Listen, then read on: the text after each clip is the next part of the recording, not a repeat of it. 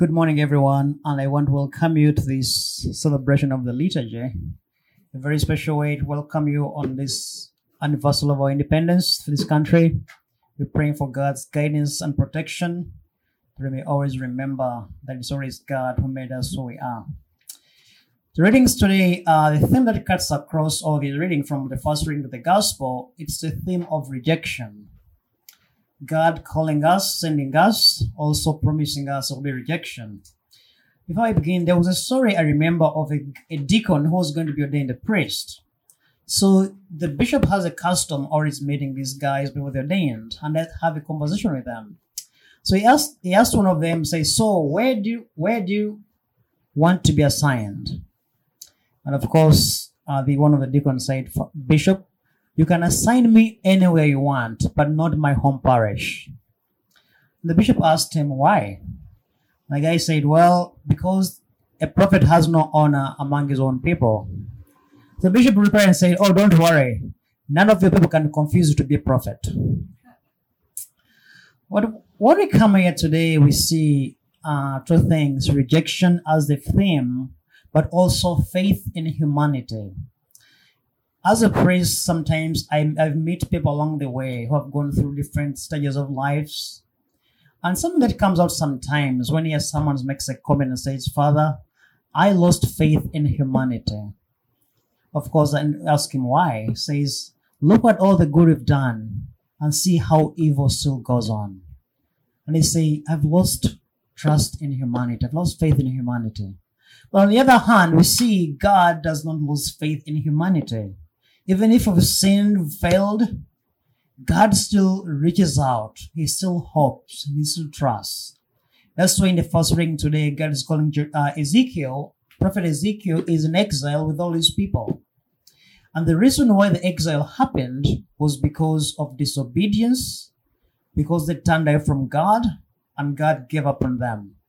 But while in exile, God reaches out to Ezekiel and says, I am sending you to your own people. But he warns him, says, you are going to be rejected, and my message will be rejected. So get prepared. This goes through most of the prophets God was sending before they're all being rejected. They're in exile, and they're thinking it's going to be a short time to live there. And as they're hoping that, they got a letter from Jeremiah from home saying, hey, relax, buy land, get married, because this exile is going to last for 70 years. And now they're busting. So Ezekiel warns them and say, God is telling us this and this. But of course, they're going to reject his message. The same theme of rejection we see comes in the gospel. Jesus, after spending time in Galilee, running around, healing and curing and raising the dead, multiplying the bread, of course, his name has been famous, spoken over the countries. And he comes home, and what happens first, he says, they were astonished when he began to speak. And they're saying, how did he learn all this? How did he get to know all these things? In the end, we see here, they took offense at him. They rejected him, his own people.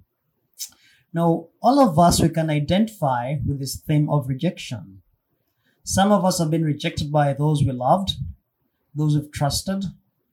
It can even be your only job. You did so much for them, they rejected you. Or it can be even your church, maybe your parish. Sometimes we're rejected by your parish. But above all these things, we know, how do we handle rejection? Because if God has set you on a mission, rejection is going to be there. Sometimes it will be indifference to you. Maybe sometimes it's even division among your own family. But what we see when Jesus is rejected and Ezekiel, they don't reject back. So our gospel is teaching us today we should face our rejection with a prophetic mind. And this is what he does. He doesn't reject back. He keeps praying for them, reaching out to them, because he knows this is the word of God and it's what God wants them to be, to become a better person. Sometimes people will be misunderstood, but you're going to be rejected. But also, secondly, we see God's trust in humanity. Sometimes we lose faith in each other, but God never gives up. He's reminding us that, yes, we have our sins.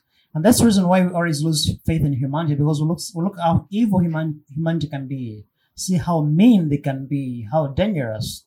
Recently, I had a funeral in Palatine of a 13-year-old girl who was bullied by her friends, and she took her life. So you can see how sometimes humanity can be evil. But again, that doesn't make us lose faith in humanity. There is always still some good within us. God is asking us today that we are the prophets of God today, of our nation, of our families. We are the voice of God. He says, rejection may be there, indifference may be there, but in the end, we have to remain faithful to God, to His mission, and who we are. The Lord be with you.